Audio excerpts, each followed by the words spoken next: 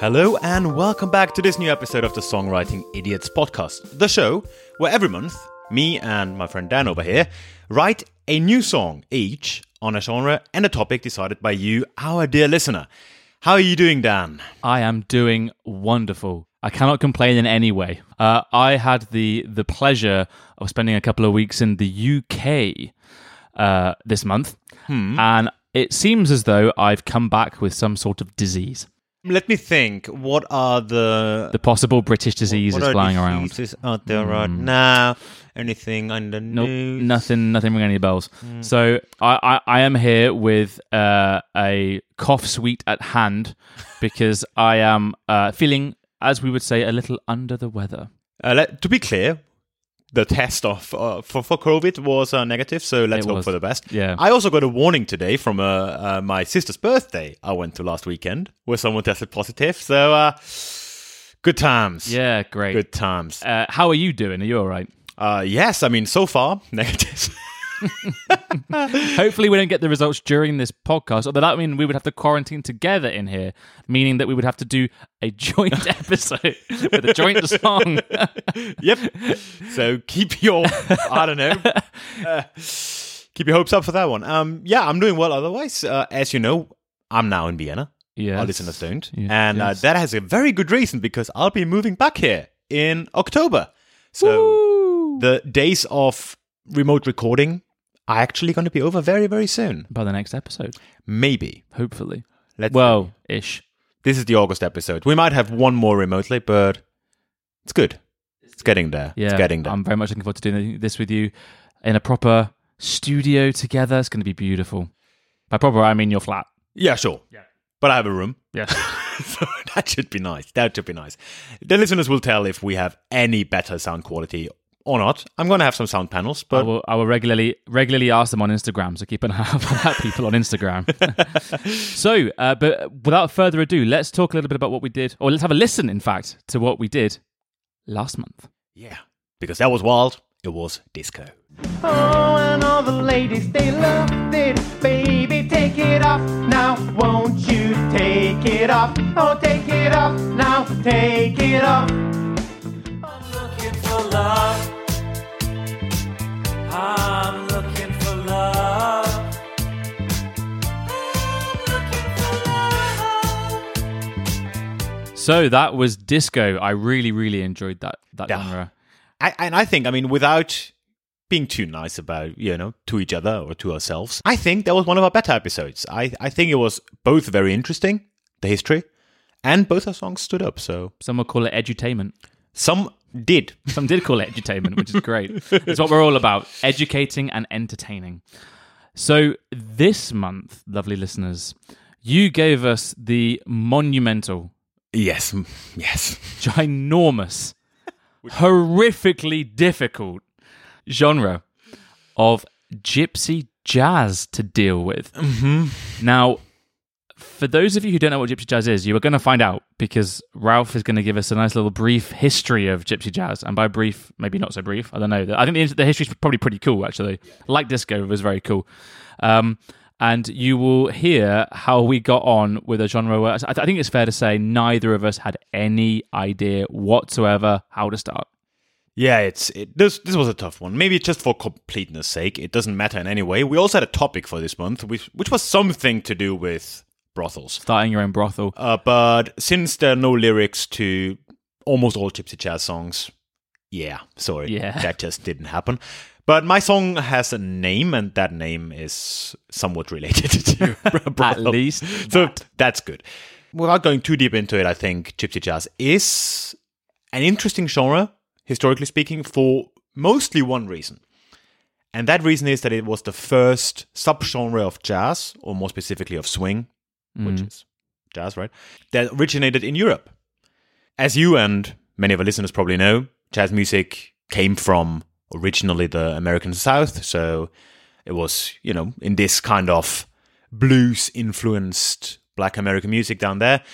And really started to blossom in the US in the 20s. So that's when jazz really started becoming a big deal. That was all very much a American phenomenon. And it was only in the early 30s that this kind of changed. So in the late 20s, jazz made it over the Atlantic. It became quite popular in the capitals of Europe, specifically actually Berlin as well, interestingly enough, and also Paris. And in the early 30s, we now see a movement of European musicians moving into that style, but very much in their own way, one might say. And what I find fascinating is that already in the last episode, we talked a little bit about gypsy jazz and what we can expect. And the one name that I had in mind when you asked me what I knew about it was Django Reinhardt. Let's be fair, it was, I think, the only name either of us had in mind, right? Only one for me, only. And as it turns out, that it has a very good reason. Yes. He is the number one person in that genre. Daddy. He single-handedly created this genre. Madness, right? It's very rare that a single artist can really create a genre. I mean, you can think of genres where you think, yeah, these are the big names, but there's only one big name, and this guy really founded it. It's crazy. I mean, to be fair, he was in a quintet, so yes, Sure. especially his violinist was probably, he deserves a part of this, but Django was really the main guy there, and he just came up with a completely new way of playing jazz by using influences coming from his own background, because he was a member of the Sinti community in Belgium, France, that overall area. Originally, I think his family is actually from the German-French borderland, hence the name Reinhardt. Django is not his real first name, unfortunately. I think it's Jean. Jean, it is, yeah. Which is a bit disappointing, but he moved into that in the early 30s and really started taking this gypsy music style, hence the name gypsy jazz, that Sinti musicians in Western Europe have been playing for a long time at this point, and applied it in a certain way to what was coming over from the US, this whole new jazz thing. And what we got as a result is gypsy jazz, and it really only existed for about 10 years in its original form. I mean, obviously, I said early 30s. France was invaded by Germany in 1940, so that was quite an abrupt end for this. And also, Django Reinhardt surprisingly actually stayed in France for most of that time. His violinist, he moved to London, I believe. But also Django changed his style after the war, moved more into like a bebop, again, more American style later on. And only in the 70s, really, did we see a resurgence of this. So then new musicians came up.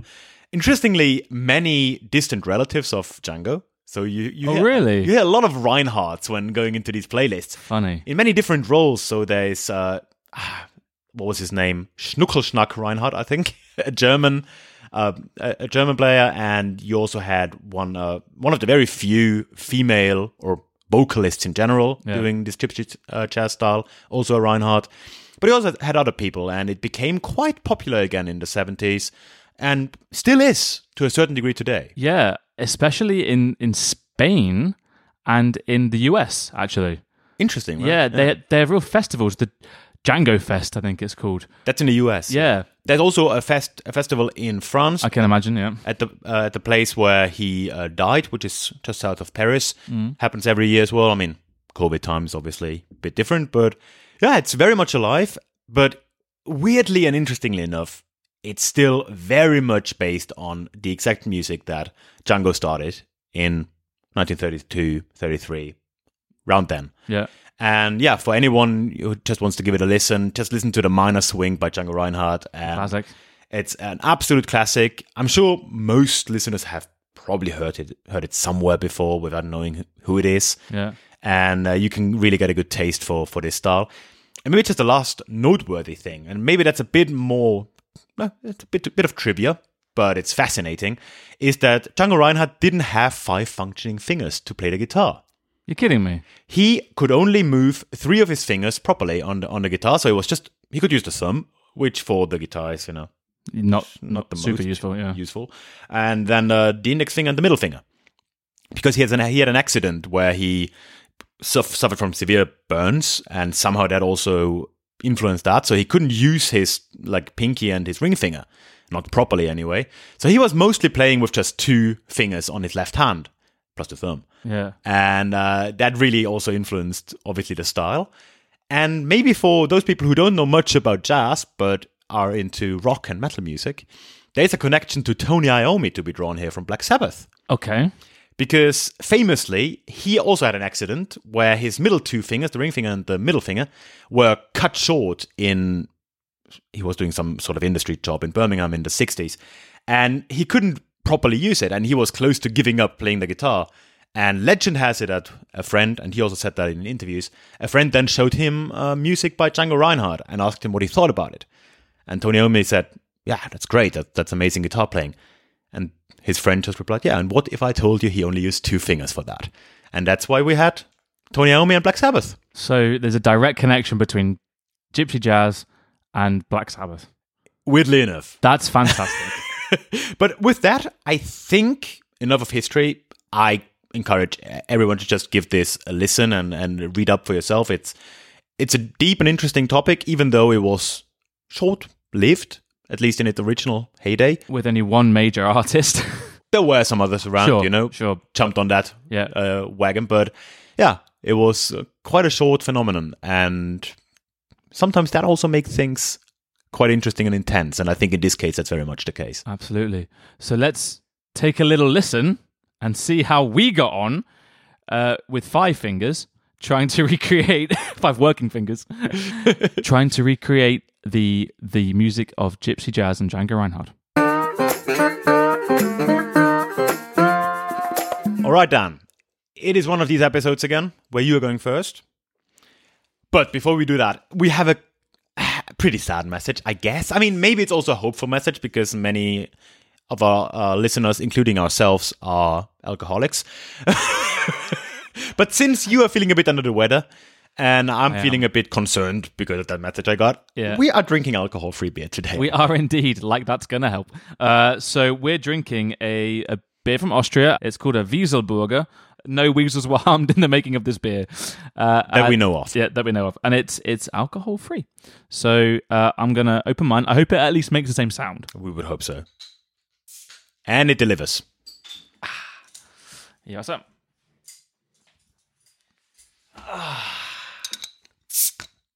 That is nice. And yes, so you are going first this month.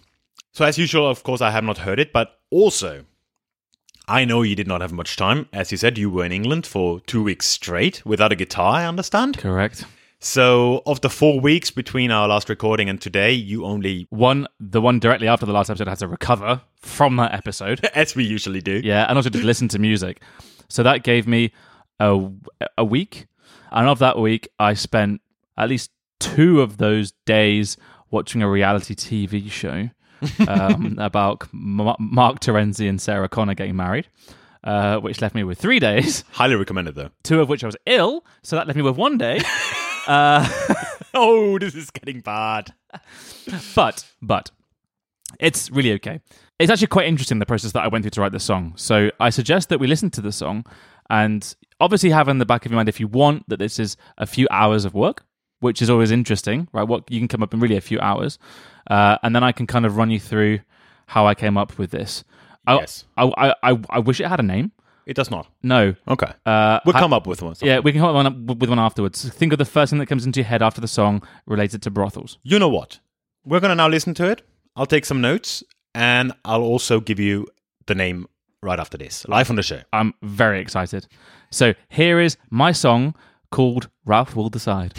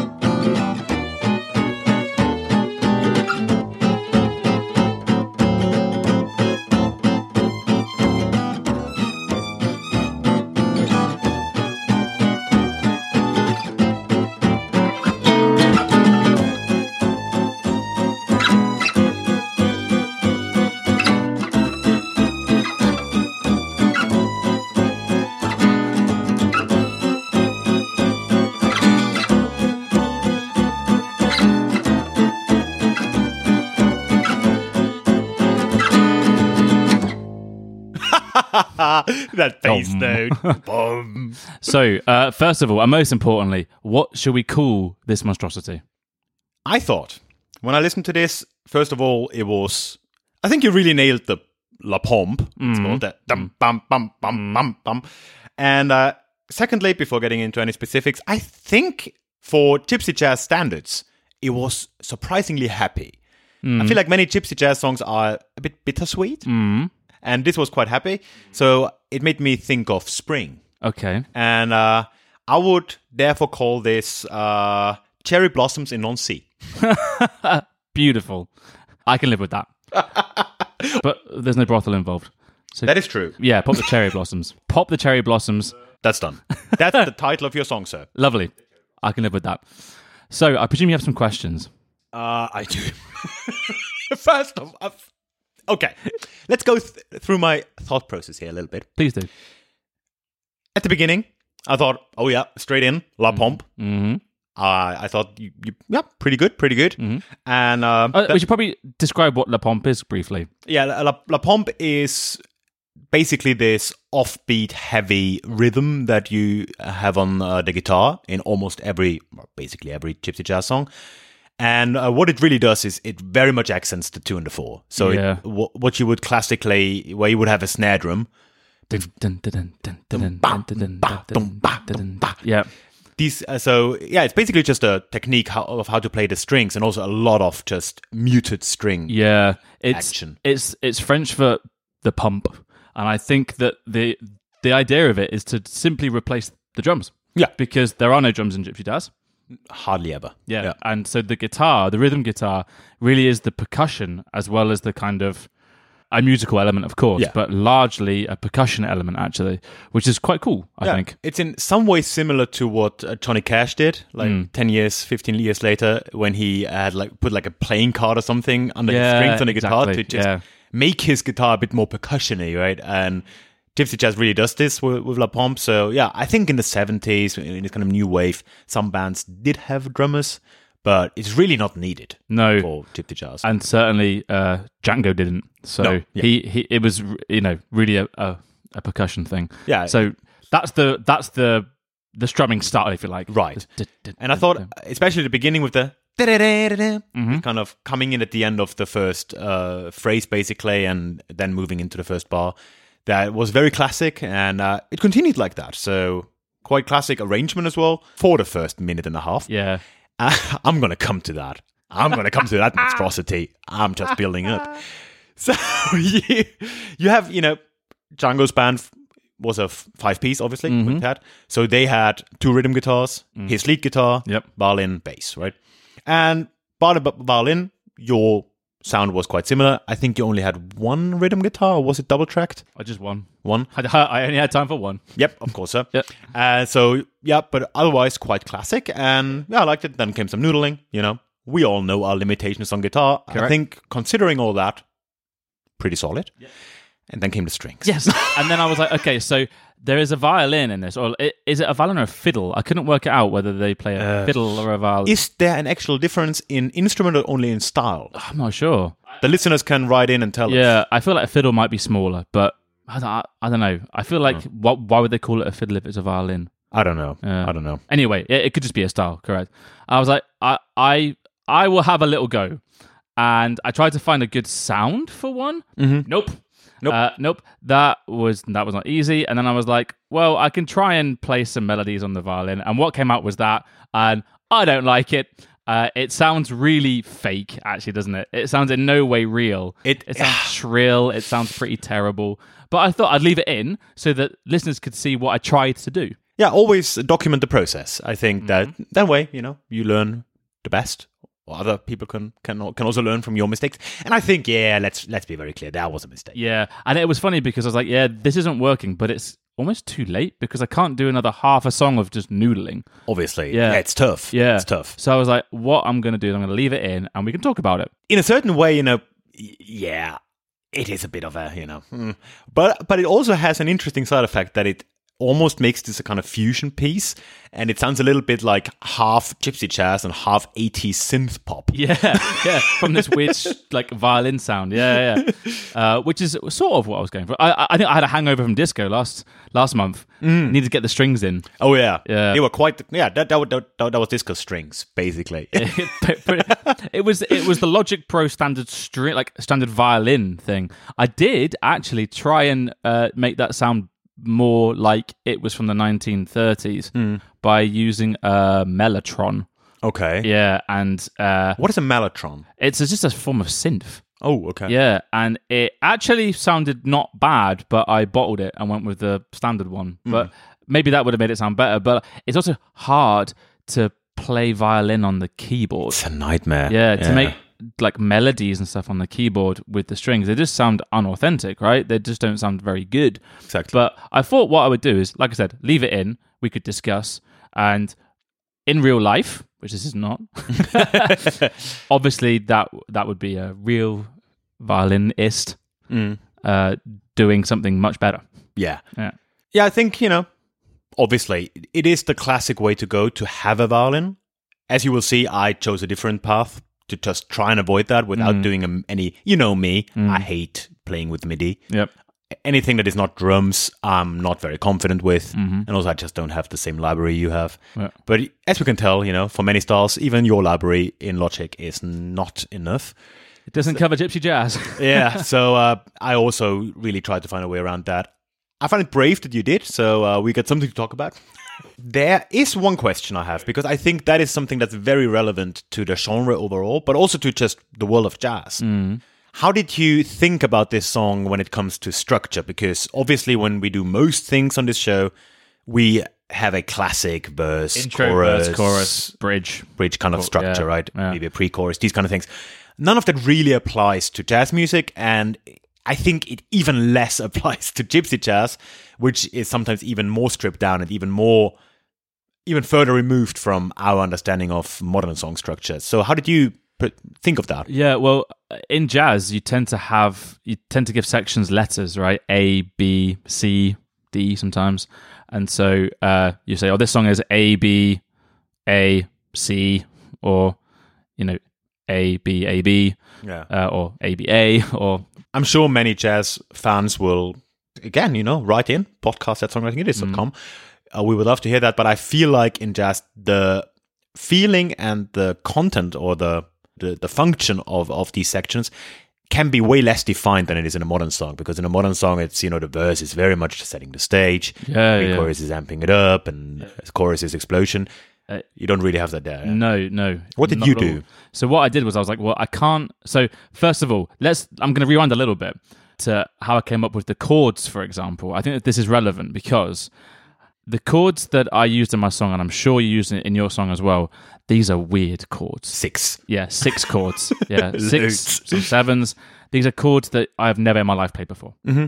And that made me feel like an absolute noob at the guitar. Yes. Like, I was like, oh my God, I feel like I'm 16 years old starting to play the guitar again. I'm like looking at my fingers, trying to get them in the right places, these unfamiliar shapes.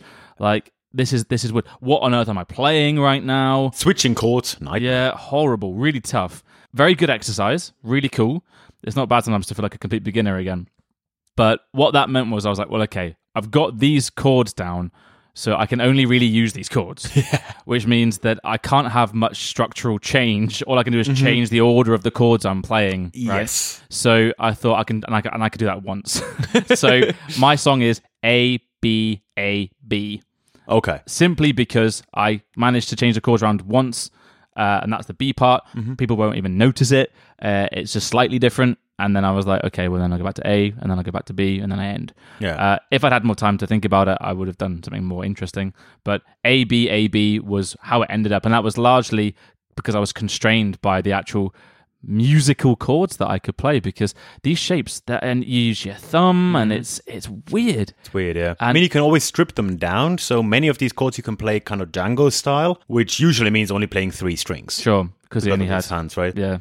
But even that only helps to a certain extent, right? Yes, it makes it easier, but it's still unusual. Absolutely, yeah. Things that you've never ever played before, and just trying to work out what you're playing as well. Like the amount of chord diagrams I had to look at. And it takes some time, right? Yeah, to understand also how a lot of these chord progressions work, musically speaking, because we are kind of used to how chord progressions work in pop music. But these ones, trying to work out, okay, well, we're going from the 1 to the 5 to the 4 something, I think. And here's a very weird chord that I don't know, but sounds jazzy, so I'll put that in. I mean, to be fair, most weird chords sound jazzy. they do. Broad statement. I like it. Yeah. So that's how the structure came about, and it came about through my musical limitations. Okay. Maybe one last question. Moving away from... Now we had structure.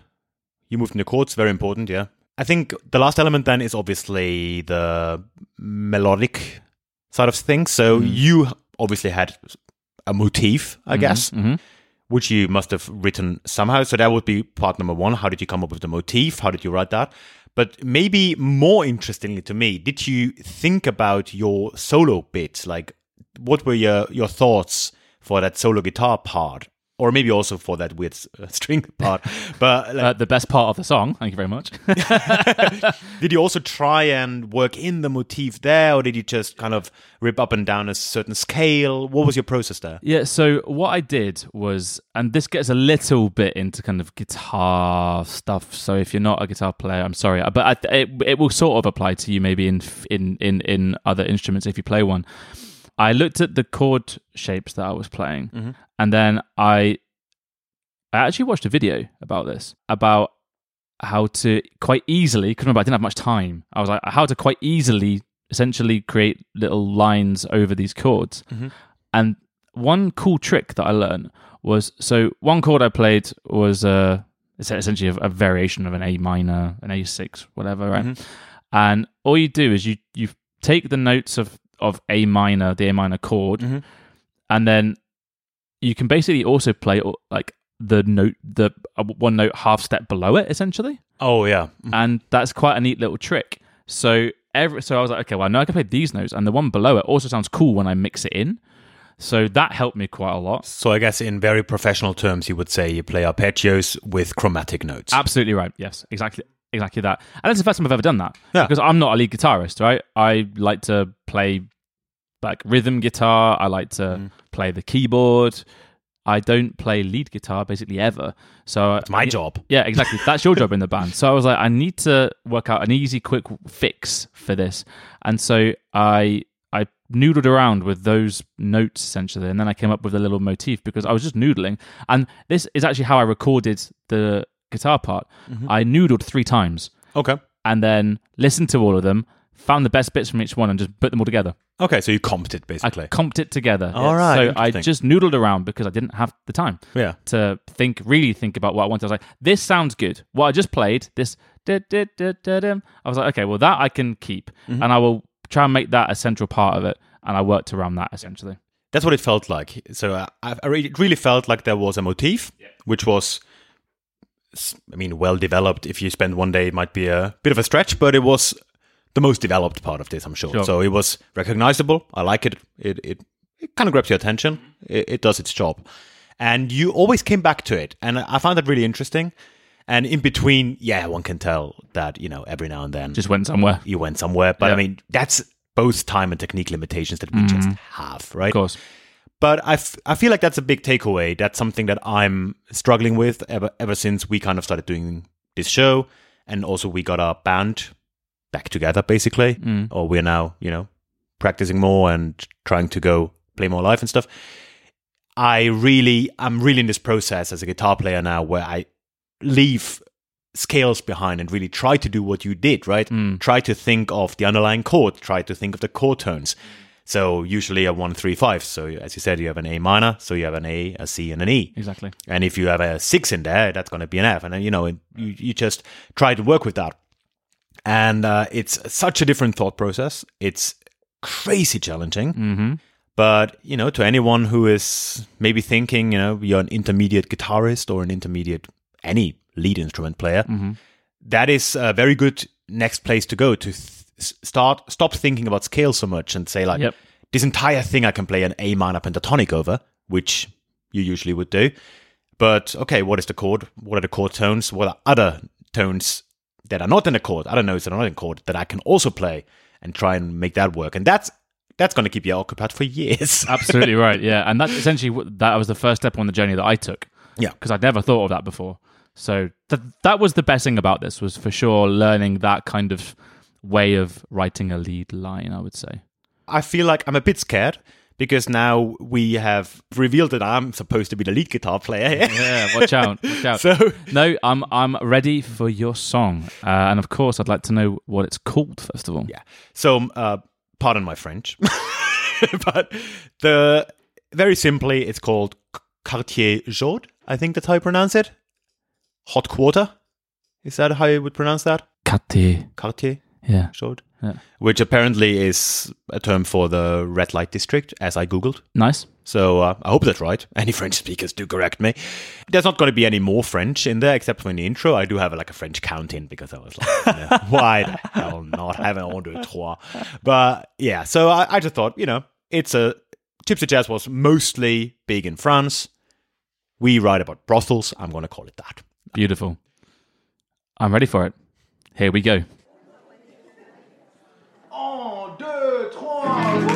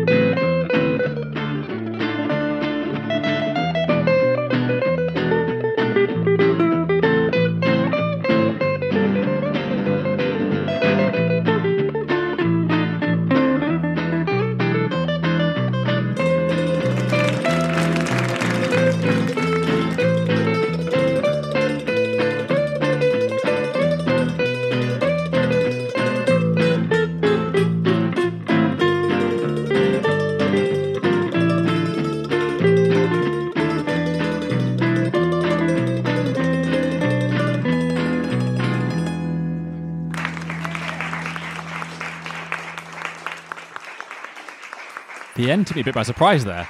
Yeah? I was like, yeah. Oh, yeah. Yeah. Didn't the audience make it abundantly clear? No, because they appeared like 4 times during the song. That was just in particularly great bits. Like they were just applauding the so you basically. Yeah. Yeah, egomaniac. Funny thing is, I put them in before I played the solo, so I saw them coming and I was like, oh, this is going to be good. So there's an interesting tip. Put the audience in when you're recording a song at the end of any solo you're playing, so you build up and you get like a nice feeling at the end of it. Also, huge pressure because you see it coming in the sound waves. This bit better be rocking. Okay, so I have some points and some questions. Rhythm guitar was cool. It was pretty straight, right? I presume that was the first thing that you came up with. Yes. Yeah, and did you, percentage-wise of the whole song, how much time did you spend on that compared to the rest of it? Good question. Actually, probably 20. Yeah, I was going to say about 20%. Yeah, I thought so. Why do you think so? So, what guitar was it? That was actually my Telecaster. Yeah. The lead is on your jazz guitar because I was already in Vienna when I had to record the lead, which was a whole other limiting factor. Yeah. More appropriate, but also quite foreign to me. So the background is actually my Telecaster. And that's so the chord progression was really good. Really liked it. The only thing was you could tell it wasn't acoustic. Yes. And that's that. So I'm going to be a little. It's not critical, but it's just a point. Because the song was obviously much better than mine, so I have to point out some things. Because it wasn't acoustic, it was quite hard to get that real, true La Pompe sound, right? And I because you can't really, you don't get that muted string sound so well, right? That was the only thing. It was quite like din din din, which is kind of, I suppose it's the most basic La Pompe sound, right? Yes, I think so. Yeah, it was really something I struggled with. Okay, interesting. Because that is, you know me. I'm not a big soundscape kind of guy. I know what sounds good to me, and I usually play the same guitar tones. And it's sometimes, if I don't find a preset that works, I'm already in deep trouble. So yeah, for this, I recorded it before I came here, so I don't have an acoustic. I only have a Telecaster. Sure. It's my only guitar, and it will stay that way. I wanted to get it going, right? Because I wanted to record the rhythm guitar so I can start fooling around with melodies. Yeah. Because I thought that was the easiest way to do it. So I just wanted to get it done. So I did it, and it was a whole long process trying to play with reverbs to make it a bit more natural. And I already did, but you never get it to the point where it actually sounds acoustic. Of course, yeah. But yeah, so that I thought was interesting. And then I started thinking about, okay, so what other guitars did you use? And obviously you stole my guitar for the lead line. It sounded like a mandolin in there as well. Yeah, that's a mandolin. Yeah. Yes. The other lead instrument is a mandolin. Yeah, right. Yeah. And was the idea behind that to try and recreate the acoustic sound a little bit? No, that was an idea to replace the violin with another organic instrument that I can play and have access to. Because I did not want to even try going into the MIDI direction, because which we can all agree was a good decision. But you can pull these things off way more easily than I can, because you're A, more professional when it comes to these kind of studio tricks, and B, have a, let's face it, better DAW with more sounds. And I knew that I'm not going to even try. And I have an old mandolin lying around. I can half play the mandolin. And I thought, you know what? I mean, it is a traditionally folk instrument. Obviously, it sounds very different to a violin, but I thought that it could play a similar role in the song, so I just went with it. And also, actually, just to give the complete picture, there are two rhythm guitars, actually, one left, one right. Okay. They play slightly different chords as well. So, cool. Yeah. Interesting. But that's also Telecasters. What was the process of you coming up with your lead lines? Because they're really cool. So tell me how you came up with it's the standout part of the song, really, right? Okay. Two different things, I guess. There was this motif, which is really simple as can be, and that I came up with by simply, noodling over the chord progression. This that is mostly like 3 or 4 notes. It's quite simple. But I thought, that's cool. Have a simple motif. And I'm doing like an ABA structure, basically. Like the chords are always the same, but I have this like motif at the beginning, solo, motif at the end, right? And so I thought, okay, that's good for the A part. And for the middle part, I really just sat down with a lot of Gypsy Jazz records and tried to figure out what techniques they use on the guitar, what techniques Django used and other players used, and what were some of the tricks that they do. I know they play incredibly fast, which I cannot. There's this one little piece where I try in the middle, and I immediately reward myself with a round of applause. But I managed to find a couple of things that they often tended to do. One of them was playing octave runs, for example, having these 2 identical notes just walking up and down. So I copied that and just made that a part. Then that is maybe more of a standard jazz thing, is these kind of walk downs, or whatever you want to call it, line cliches, whatever it is, where I just start with like 2 notes and start moving one of them down while keeping the other one static. So that was one of them. And I then basically just sat down and had all these tricks and ideas and styles. And I was like, okay, I'm just going to make one section of the solo about that one, predominantly, one about that, one about that. And then I recorded them in sections, because obviously I couldn't do that in one go. That'd be a killer, right? Yeah, that's crazy. So, And even then I ran out, because there's a solid minute and a half of solo in this song, right? Yeah. So It's exhausting, isn't it's really exhausting. It took me probably 3 hours just doing that. Yeah. And that was after I already thought about all of that stuff, right? That was just Yeah. the recording. Yeah. So yeah, that was exhausting. But yeah, I think it turned out okay. It did. And let's be fair to us both here. Like, people study this stuff for years and years and years and years. Like, the people who play, I think, jazz generally, but I mean, specifically just gypsy jazz in terms of the guitar style, is very particular. And people really, like, take years to study this stuff. There are, I mean, I had a quick Google. There are, like, really, like, full online courses for this, right? There are books about these very particular things that are very important in the style. And this is one of the reasons why it was such a big challenge, right? Yeah. Because it feels very big what you can do, but it's very specific at the same time. Yeah. And it's really quite tricky to get all of this down, because also you've got to be a lead and a rhythm player, both Right. being very difficult in this case. Yes. And that I think was certainly the biggest challenge through all of this, I think, for both of us, right? Just quickly, what club were you in when you recorded this? I don't remember. I had a couple of absence, but it was certainly in Paris. Smoke. Yeah. Loads. I was transported to this smoky Parisian bar. As usual, it was during a run when I come up with stupid ideas, and I was just like, just putting some kind of audience in there Yeah, it's nice. and making it sound live might give it a little bit of flair. So I did that at the very end. And it's the kind of music that you want to listen to live, right? You want to be there experiencing kind of the bass play. We haven't spoken about the bass in either of our songs, Yeah. by the way, because it tends to get drowned out by the guitars. A little bit, And what did you do for the bass in this one? I picked it out. It seemed to be very similar to mine. Yeah. In general, when you listen to this, it's a lot of 1/5 motion. Yeah, exactly, yeah. And otherwise, I'm trying to combine this basically. So I follow the chords, and usually I play the underlying chord on the root, with one exception where I actually played a fifth. And I tried to combine basically just this classic bum, bum, bum, 1/5 thing. I did the same thing. And I tried to combine it with a little bit of walking motion into the next chord. So bum, bum, bum, bum, bum, bum, bum. These kind of things.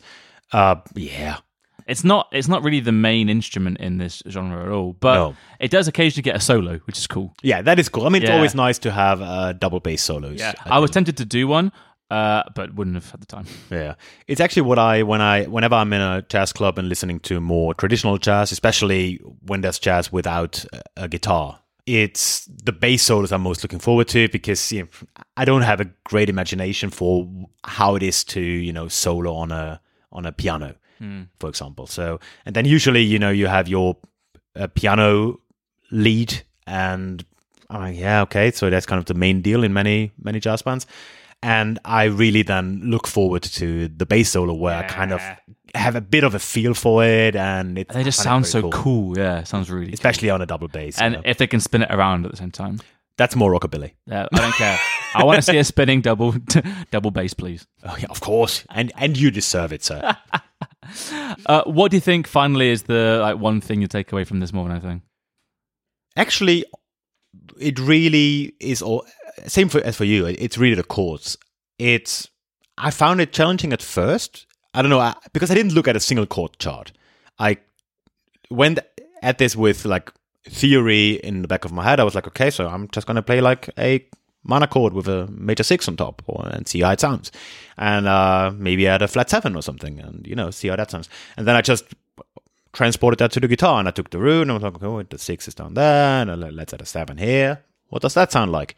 And that way, the chords really stuck, because I kind of worked them out myself, and now I'm confident playing them. I don't know when I ever will. This is the first time ever, by the way, that I've played fully diminished chords in my life. You're proud of that? I'm quite proud of that, yeah. You might have called me. Dan! This was mad, because there's this cool thing about diminished chords. Now, maybe you can have another listen at some point, and you can pick it out at the end of every phrase, but only on the right. I just do this diminished chord, and since they are all in minor thirds, the entire thing, and it runs through the entire scale that way, if you just move it up 3 frets, it's the same chords. And if you move it up another 3, it's the same chord. It's always the same chord. It just changes the order, and you can move it Yeah. up and down. Ah, It's that's weird, cool. and it's cool. It's cool in a way, and it's hardly ever usable in popular music. I find it hard to use. Sure. So that was also cool. So yeah, chords are my big takeaway, I think. Yeah, mine too. So we've taken away from Gypsy Jazz all that we can. Oh, Tough one. tough one. By far the biggest challenge for me. Yeah, say, by far. I think so. I mean, in general, I have to say I'm happy with the challenges, the guitar challenges specifically that we are faced with this season. Yep. So, I mean, this is now the 4th episode, and we already had death metal and this, which Yeah. were both, for me, real like learning curves on the guitar. Absolutely. Yeah, absolutely. Which, it's always tough in the moment, but you really feel your growth. Yeah, It's you feel cool. a sense of accomplishment at the end. Yeah. And I'm glad about it. Looking forward to something that is not Gypsy Jazz next month, though. And I think that might be the next point on our agenda. Here we go. What are we doing next month? So, as many of you might have realized, we changed things up a bit. And specifically, Dan over there. Hello, Dan. Hi, I'm still here. I haven't died yet. Nice. You got way more active on Instagram, which I really enjoy because, we just said, okay, I do most of the editing, or all the editing, and you take care of that. And we had a lot of action going on there. And for the first time, we also had our polls up on Instagram and on our website / on Google Forms. So thank you all for voting on Instagram, and we will keep doing it because it was a great way to engage with you all. So thank you. And if you don't follow us yet, please do, because you will see more and more content from us coming up.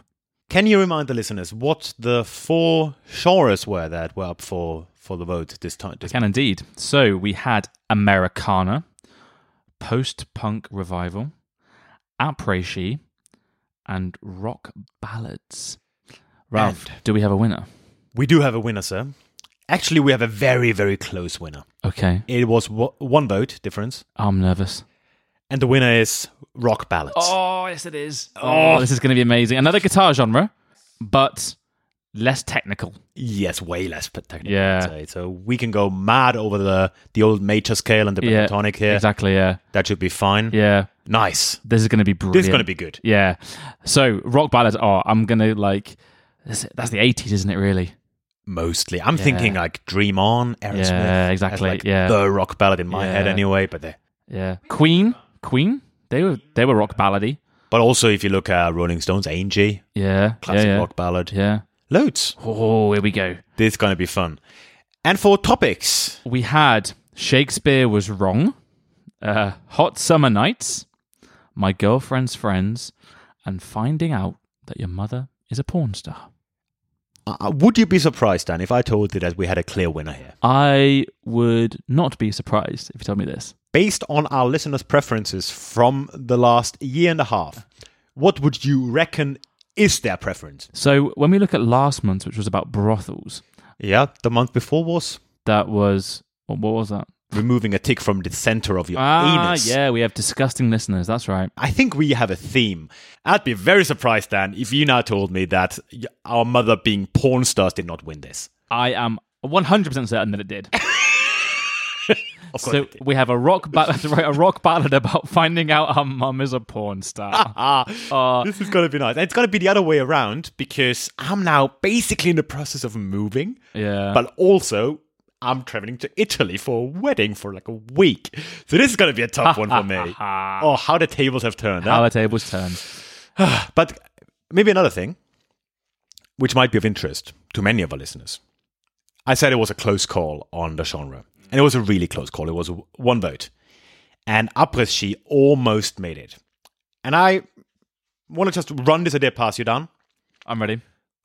What would you say if we now solemnly swear that for this end of season special, Christmas time this year, we write a song in the genre, in the runner-up genre of Après-Ski? A Christmas après-ski for all the people that will be après-skiing. Yes. Oh. The two of us together. It's a beautiful idea. Yes, let's do it. Let's do that. So we promise here and now that for Christmas you can expect an après-ski song about something. Written by yours truly, both of us. Exactly. Lovely. Oh. Let's do that. But before then, you get to enjoy us doing rock ballads about our mums being Beautiful. Other than that, Dan already mentioned, please follow us on Instagram. There's more and more going on there. You can now vote there. You can submit topics and genres there. It's all going to be in our stories, so just follow us and get involved.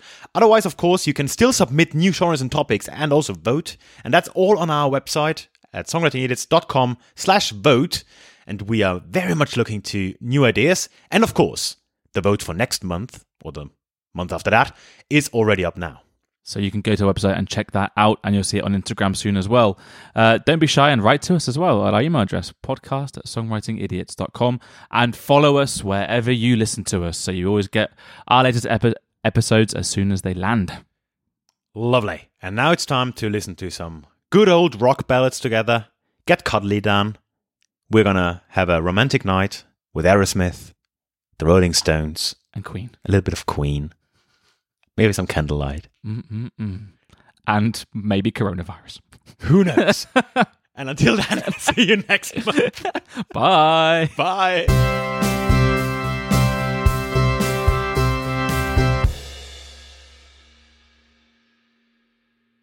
Ba-dum, ba-dum, ba-dum, ba-dum, ba-dum, ba-dum.